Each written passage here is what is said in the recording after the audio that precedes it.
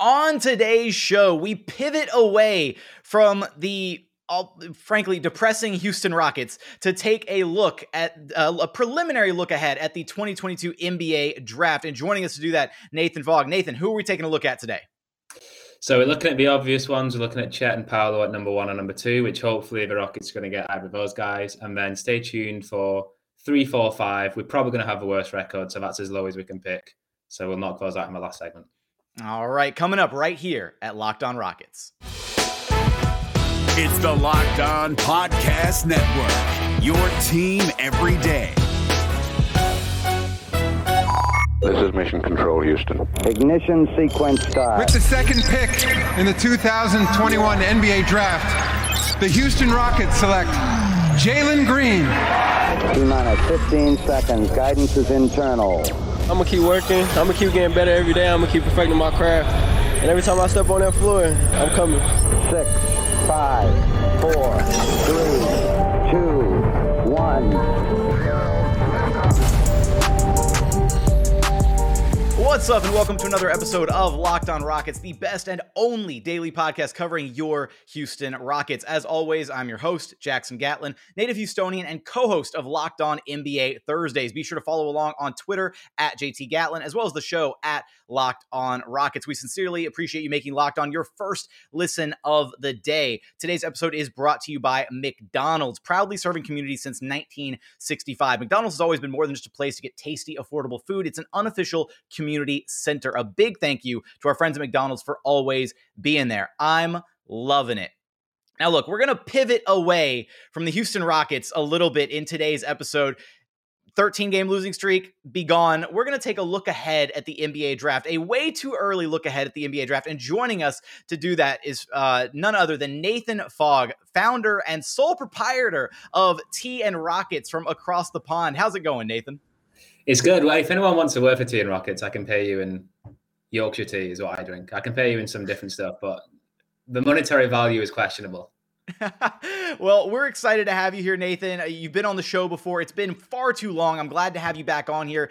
Eventually, we'll have to get you on to talk some Houston Rockets basketball, hopefully when it's a slightly less depressing point in the season. But we're going to take a look ahead at the NBA draft because there are some very exciting prospects in this NBA draft. And frankly, you know, anytime the Rockets lose, as frustrating as the season has been, at least you can take solace in these losses, knowing that there's no draft debt owed this season. There is no potential pick swap with OKC that we're going to have to sweat over during the draft lottery. It's all Houston. It's all ours. And all these losses, you can at least take them with a little bit of like silver lining that, hey, it's going to turn into a good prospect at the end of the year, right? Yes, so we're bottom. I think we're going to get, I don't think it's a hot take to say we're probably going to get the lowest record in the NBA. New Orleans is the only team giving us any sort of sweat right now. And once Zion comes back, if he ever comes back, they should probably improve a little bit. So if we get the worst record, it doesn't improve our chances of getting number 1 compared to 2 and 3, but it does mean we can't drop any lower than 5. And at the moment, I actually think this is, in my view, a 5-player sort of top. That could change to 4, could change to 6, but right now I have 5 guys which we're going to get through in this show. So that's good news for Rockets fans. Absolutely. We're going to do a kind of a preliminary look at some of basically the top 5 prospects here. So let's start with, first off, Nathan, on your board, right? It's kind of everybody is in between these 2 guys right now, Paolo Banchero and Chet Holmgren, 1 and 2. And it's kind of just at this point, like almost personal preference, some slight stylistic differences in their game, but has them, 1 or 2. Who do you have at the top of your board right now? So number 1 for me is Chet Holmgren, which I did a poll on my Twitter a couple of days ago, and I think 85% of people wanted Paolo. So I guess this is a bit surprising. If you haven't watched Chet for Gonzaga so far this year, you've probably seen him on YouTube with the highlights in high school and AAU and stuff. And the comp coming out, like it was for every 7-foot tall guy who's towering over all his opponents, is Kevin Durant. You can do a crossover and get a pull-up shot, and he's Kevin Durant. That is far and away not Chet Holmgren's comp right now. Chet is absolutely dominating as a defensive first player at the rim. He just looks like he has Rudy Gobert level, impact as a defensive player onto his own. Houston doesn't have a good defense right now, but I think if you put any capable like screen defenders around him, you could basically be like a top 10 defense almost immediately if he plays enough minutes and has like that motor and stamina to do that. He's the kind of guy who's a defense onto his own. I was looking at, so Sam Bassini on the Game Theory podcast had these stats for the Texas game, which is actually a much quieter game from him in general. When he was off the court, Texas were getting to the rim at 33% frequency. They were shooting 60% at the rim. When Chet was on the court, they got to the rim at 15% frequency and only shot 33%. And he only had like a couple of blocks in that game, so he didn't jump out of the page. But it's like hilarious watching these guards as soon as they get anywhere near the paint, just like completely nope out of it and back out because he's just there. And he has this huge standing reach.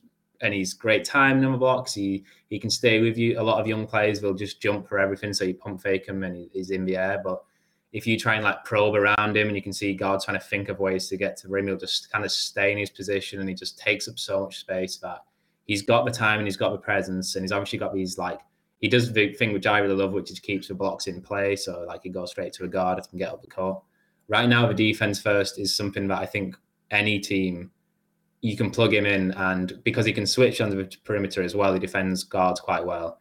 He's just an instant floor raiser, ceiling raiser on your defense. And the offense is low usage right now, but looks promising. That was going to be one of my very first questions for you, is just how much of his defensive impact is because he's just, a ridiculously, lengthy 7-footer at the college level versus, his actual defensive IQ and instincts. And it sounds like it's kind of just a little bit of both right now. It is I don't know the psychological impact of being 6'1" and running into a 7-foot guy and just like, he doesn't even have to do anything and you just like run away. But exactly. But you've got to stay vertical, which a lot of tall people have problems with in the NBA. You've got to have the timing.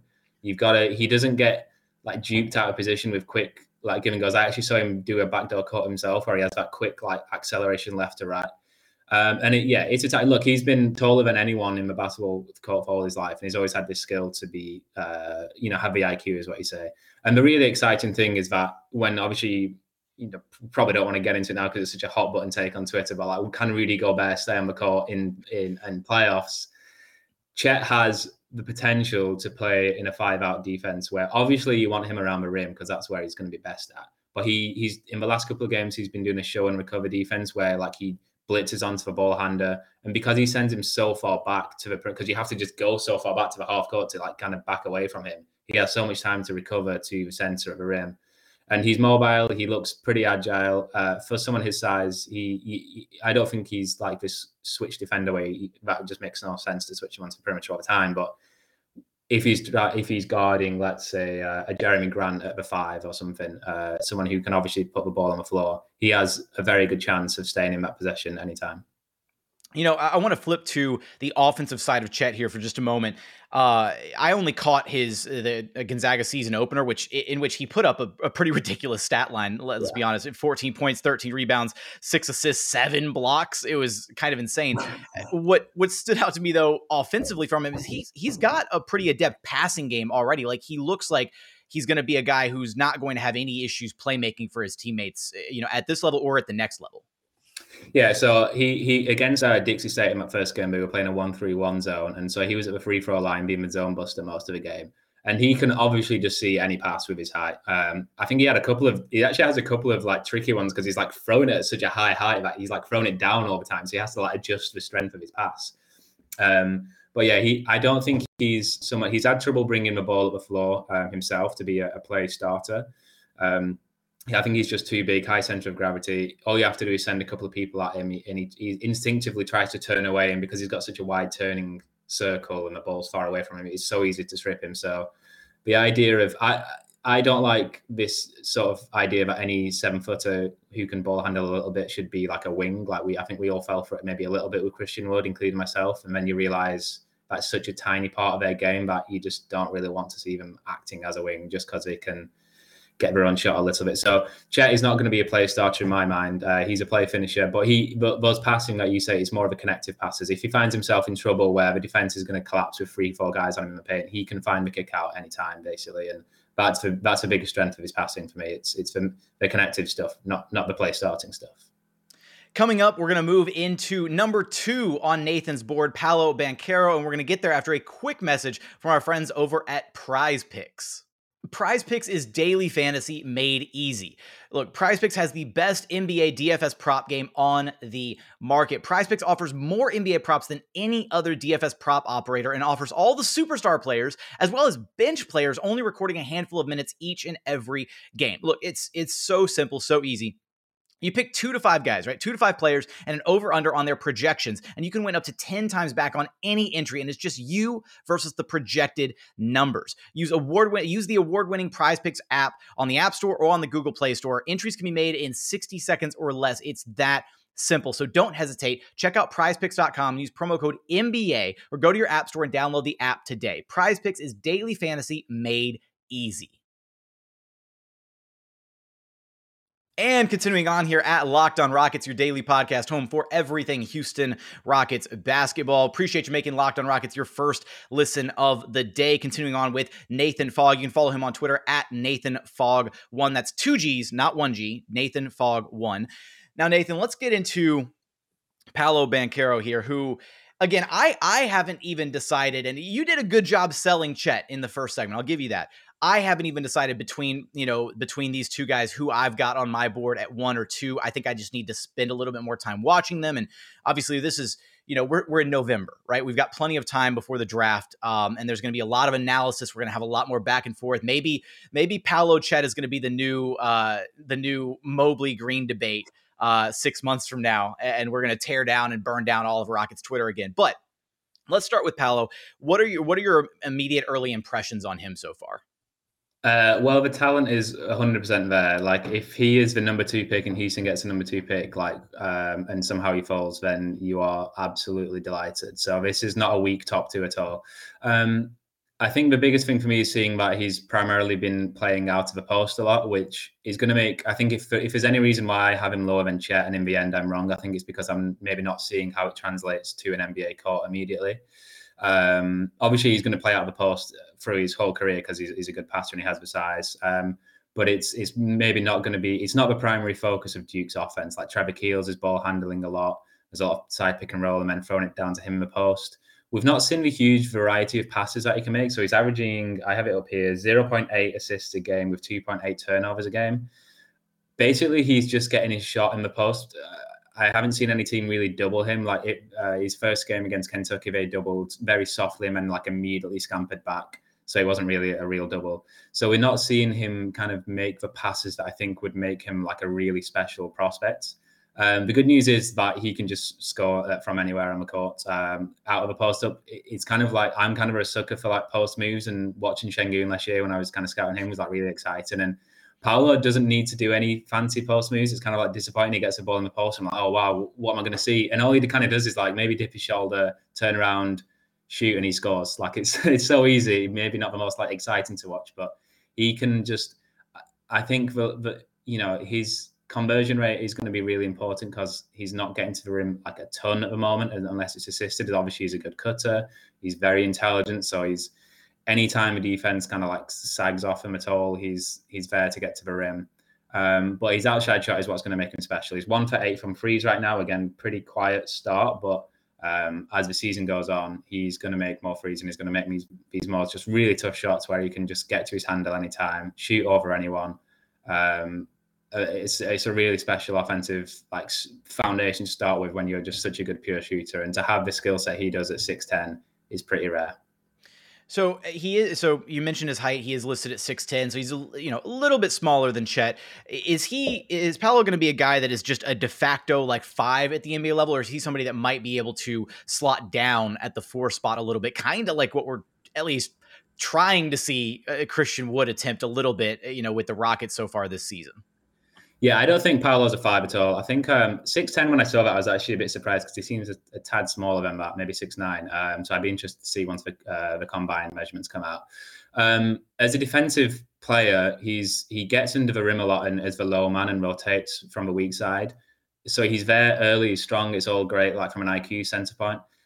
He's not very strong when he gets under the rim, and I've not seen him really like act as a rim, like a shot blocker, as a the man there. He gets there, and then what he does when he's there, he stands tall and strong, and he does everything he needs to do. But like the guards are just kind of just going at him anyway. So he's going to continue to bulk up, and he's obviously got this kind of body frame where you think he can just be an absolute monster in a few years' time. So if that's something that takes a while to develop, maybe it's good that he has the positional awareness and the quick feet to get to where he needs to be, and then his sort of size will add that real rim deterrence that he needs to be. But I think Paolo's kind of a Swiss Army knife on defense and offense. So like he's been really good defending the perimeter. He's like on the wing a lot, so he defends those sort of, I call them 45 drives, like the 4-5 cut, where it's kind of like the diagonal. So when a guy drives out of a wing, he can shuffle his feet really well, and he uses his body really well and his arms. So I've not seen anyone at all beat him off a dribble in that sense.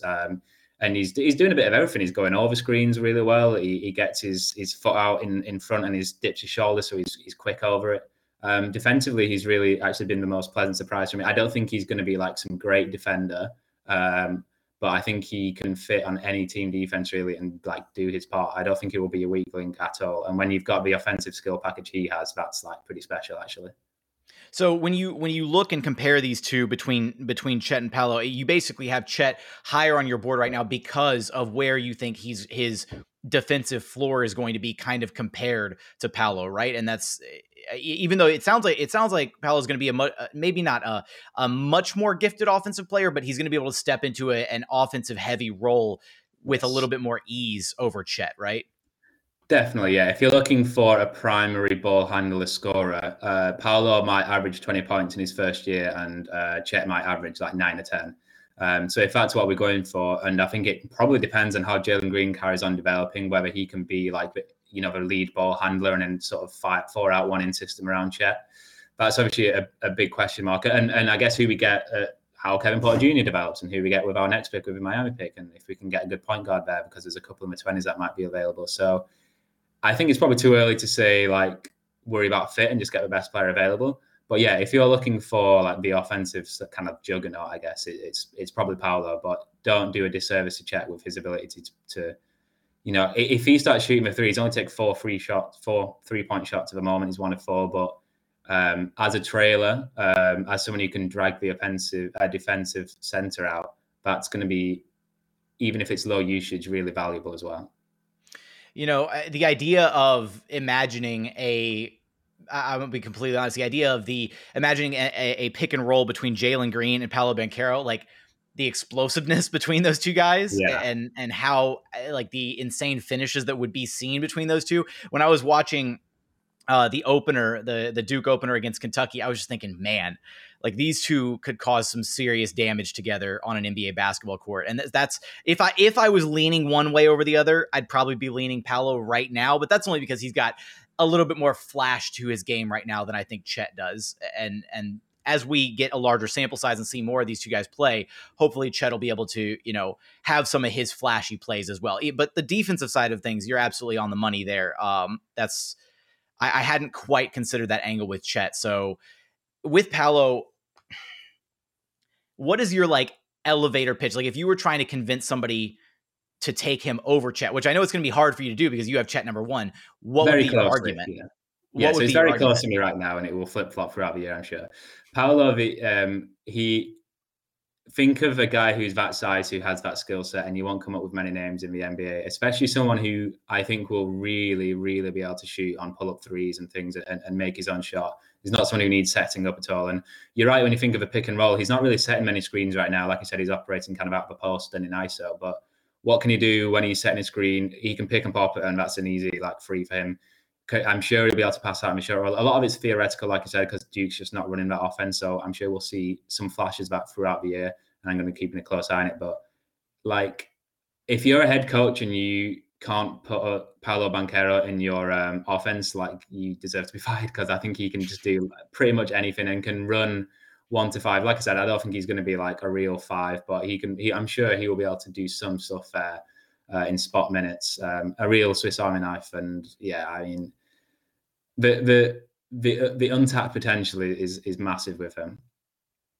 All right, well, coming up, we've got our last three names that we're going to kind of rapid fire round through here in the third segment. We've got Jabari Smith, Jalen Duren, and Jaden Ivey, and we'll get there after a quick message from our friends over at Built Bar. Look, I love Thanksgiving just as much as the next guy. You got so many different food options, so much to choose from.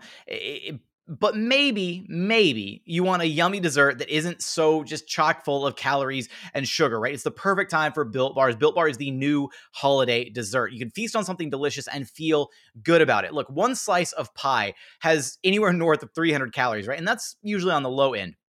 Most Built Bars are only 130 calories and 4 grams of sugar with tons of protein, right? I've said it before, I'll say it again. They're basically candy bars that are jam-packed with protein. Low cal, low sugar, high protein, high fiber. So feast on something good this holiday season. Check them out at Built.com and use promo code LOCK15 to get 15% off your very next order of the best tasting protein bars out there. Again, that's promo code LOCK15 for 15% off at Built.com.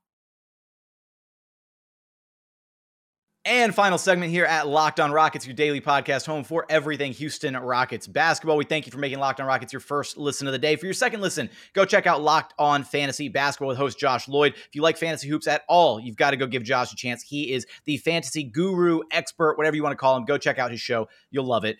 Continuing on here with Nathan Fogg. Now, Nathan, I'm going to let you steer the bus here for a moment. Who do you want to talk about first of these remaining three prospects that you've got teed up for us? I think it will go in no particular order because I think it's a bit jumbled up. Let's start with Jalen Duren, 6'11" center in Memphis Tigers. So right, have you seen anything? Do you know much about him? Or So from these last three prospects, I haven't got any film tape. So you're steering the bus. I've got nothing. I am a blank slate. So whatever takes you pour into me, those are going to be my first impressions of these guys. Well, Duren, I think, is actually the easiest to evaluate. You can watch him for 5 minutes and you know his strengths and his weaknesses. So a very, very, very athletic center who may be a tad undersized just from a pure height point, but makes up for it. I mean, he's actually averaging 4.7 blocks a game, which is more than Chet.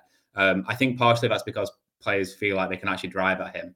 But when he does, he just throws their stuff out of the gym immediately. It's insane. I had a block on my Twitter where I just snapped a still image of it, and the moment he actually touches the ball, he's higher to the top of the backboard than the rim.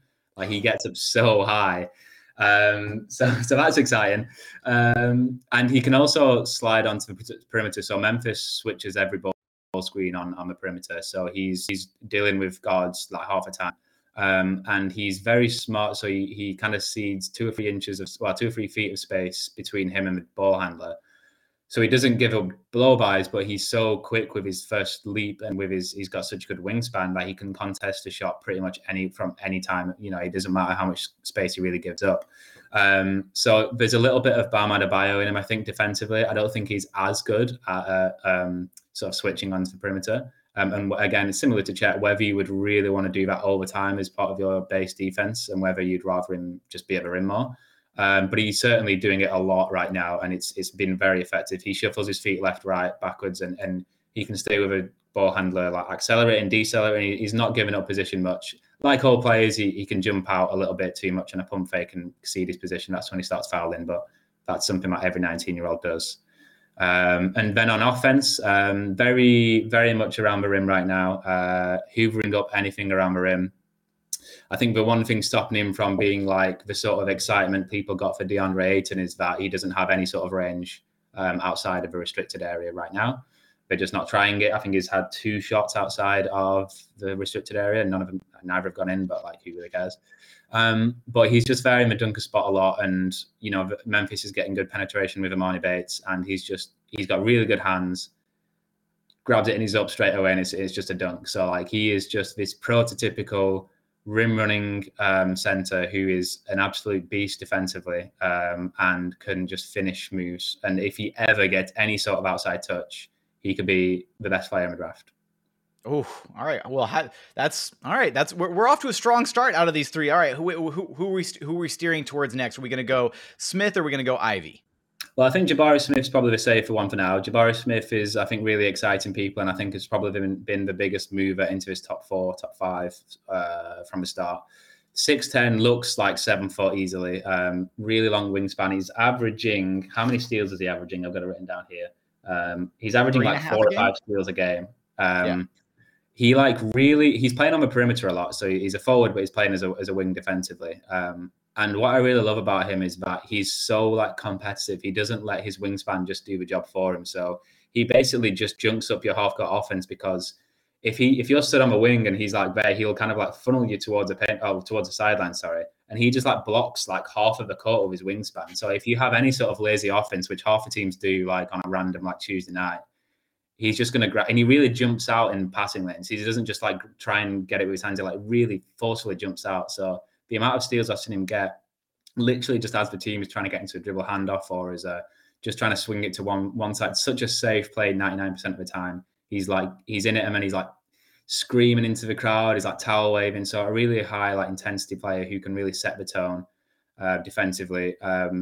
Really good as a drop defender in the small amounts of time. You can come up to the point of the screen and you can shuffle back with guards. Really versatile. Would like to see him more at the rim to see if he has that potential as a sort of small ball 5 center, which again, like all these players, will come with like more strength. Offensively, his talent to get to his shot is really, really there already. Again, it comes with him being able to shoot over everyone, and he's shooting like 60% on 3-point pull-ups right now. If he continues to shoot anywhere close to that, any like 40% north, this is like a slam dunk pick at number 4 or 3 or 5, whichever one he comes out at, because his passing is going to come along, and what he does as like a primary ball handler, I think, is still a question mark. But as an outlet, as like a guy you can just throw the ball to and just get a bucket, he can do that like pretty much automatically right now for Auburn. That's what stood out to me. Is I was looking at the just his stat line from the first couple games, the 63% shooting from behind the arc, and then I looked at the sample size and I was like, okay, well, 5 of 8, like that's obviously going to come back down to earth a little bit, but it really sounds like to me, Nathan, that there's a lot of prospects right here at the top of the draft that are going to be high impact defensive players, like right out of the gate, which is really interesting because I feel like that's not usually the case with, at least the top heavy, 4 or 5 picks, in any given year of the NBA draft. Well, there's not many guards, in that top. So you also have, we won't touch on him today, but Patrick Baldwin Jr., who's 6'10", Caleb Houston, who's pretty up there. And then I guess the guard, which we're going to go into, is Jaden Ivey, is my top guard. But yeah, you're talking Chet, Paolo, Jalen. These are all 6'10", 11 guys, which for Houston brings up the question of like Christian Wood and Şengün, and we still have Daniel Tice for 3 years after this. Not that he should play much part in your sort of rebuilding process, but Christian Wood is definitely going to be like the question mark. I don't know. Let's leave that for another conversation. But when you're thinking about all these guys are 6'10" and above, is an interesting one to think about. Well, if Christian doesn't want to get shipped out, he's going to have to figure out how to pick up his level of play instead of regressing well below the expectations that were set forth for him for this season. But let's not dive into that rabbit hole, because we could spend, an entire podcast or two debating, what's going on with Christian Wood and his future with the team. We'll save that conversation for another day. Let's get to our last guy here, Jaden Ivey, and what stands out, about him to you right now. So I'd probably have him higher right now than most people, and I might be very much just be so excited. Like, he does things on a basketball court that just make me squeal with like happiness. So like I could very much just have him higher because he's like so fun to watch. And he does, so he's like 6'4", 6'5". He looks like long with his wingspan. Don't have the measurements, but he looks good. So he's quite impactful defensively. You can tell I like to start defensive. I don't really know why, because this guy's an offensive player. He gets to the rim in a way that looks like Kyrie Irving with his handle. He's got the best handle and dribble in this entire draft from what I've seen. Like, and I was so he's a second-year player. So I was reading some tweets about him from Purdue fans and from his first year. And apparently he really needed to improve with his finishing at the rim, which is crazy because when you look at him this year, it looks absolutely amazing. Like he's got so much craft getting to the rim. Like, he had one play where he was in transition and he was running. You think, oh, he's just going to try and like get downhill, just runs full steam ahead. He stopped on a dime at the free throw line, pulled the defender back out, and then that went again at him, crossover, transferred it to his right hand to finish, circus layup. Just all these like moves that he really puts together well. Like, he does it with purpose as well, which not every like young player does. The way he gets to the rim is so exciting. And if you pair him with Jalen Green, this is probably maybe the oddest fit with the two of them, because I don't think either of these guys are going to be like high usage playmakers in terms of like getting 7 or 8 assists a game. And maybe one would need to set up the other. But the amount of rim pressure both of these players would put on if you paired him with Jalen Green, the amount of athleticism would be like off the charts. And Ivy, he's currently averaging, I think, just slightly more turnovers than assists. But I actually really like his handle, like how he protects his handle. And I trust him so much as a decision maker that when he's in transition, he finds like he just seems to make the right decision every time, which is like so rare. And maybe it's because he's a second-year player, so he's had that sort of time, but he's still very young. So I'm like blushing already. He's like so fun to watch as like an offensive player. The only question mark is his shooting. So he's respectable, like 12 shots, 3 or 4 gone in already as a 3-point player. But he's the sort of guy who teams go under the screen, he's going to get to the rim anyway because he's got that full head of steam, he's got all the craft, and he can move through traffic. If he pulls up, and I'm saying this a lot, if he adds a shooter, if he adds this, these are huge things to add. But if he does get any sort of respectable open 3-point shot, which we're not seeing right now because his teammates aren't really hitting him when he's open, but that's something I'm really keeping an eye on throughout the rest of the year, is how he hits that 3-point shot. Is there a bit of a concern since he is a second-year player? Do you think that, the 3-point percentage wasn't there the first year and it's still not quite there the second year? Like, is there anything that you're seeing, mechanically that's like broken with his jumper? Or do you think it's just like anything that stands out to you that would be kind of a significant red flag about his potential to, adapt that part of his game, at the NBA level? I think he pushes it a little bit. He pushes it out, but I need to see a lot more. So it's far too early to draw any conclusions about his 3-point shot in his second year. But he does seem to push it out, quite like forcing it out a bit. I think the fact that he's a second-year player is actually like a positive for him, because the rate of improvement he's shown is a big indicator of future success, if you ask me. So why I really liked Jalen Green last year is that when I was watching him in the G League, he started off really slowly. And then by the time he'd played 10 games, he'd improved in certain areas, and he had a monster game in the playoffs. So being able to see somebody improve in what was apparently a weak point of his game and getting to the rim to now he just looks like so incredible at it. I think it's a really good indicator of future success. Wow. Well, Nathan, this has been an illuminating conversation, especially the final 3 guys that I have not had a chance to look at yet. We're definitely going to have to get you back on maybe a bit of a recurring thing as we're, navigating this season and, looking ahead at the NBA draft, because let's face it, talking about the losses kind of stings. And let's face it, there's going to be a lot of losses this season for this Rockets team. But as always, a pleasure to be able to talk basketball, especially Houston Rockets hoops with you. Not necessarily Rockets hoops this time, more, college hoops and whatnot. But you know what I mean. Let everybody know where they can track you down at. So Nathan Fogg, 2 Gs, like you said, Nathan Fogg 1 at Twitter. My blog is TN Rockets, TEA like the drink, because I'm English, obviously, and I'm very imaginative. I'm going to be doing a lot of draft stuff, like I said, with you as well. And I post clips and just we'll be continually pushing out like an updated board of mine. So yeah, check me out there. Yeah, Nathan is one of the best Rockets follows on Twitter. Go give him a follow. Nathan Fogg, 2 Gs, 1 at Twitter. But for today's episode, that's going to do it. Nathan, appreciate you taking the time to stop by today. Yeah, thanks for having us, man. Anytime. All right, that's going to do it for today's episode. If you haven't done so yet, please consider subscribing wherever you listen to your podcast, free and available on all platforms, Apple, Spotify, Google, brand new Odyssey app, also the brand new YouTube channel. Check us out there. But for today's episode, that's going to do it. As always, thank you so much for watching. Thank you so much for listening. And we look forward to having you back right here at Locked On Rockets, your daily podcast home for everything Houston Rockets basketball.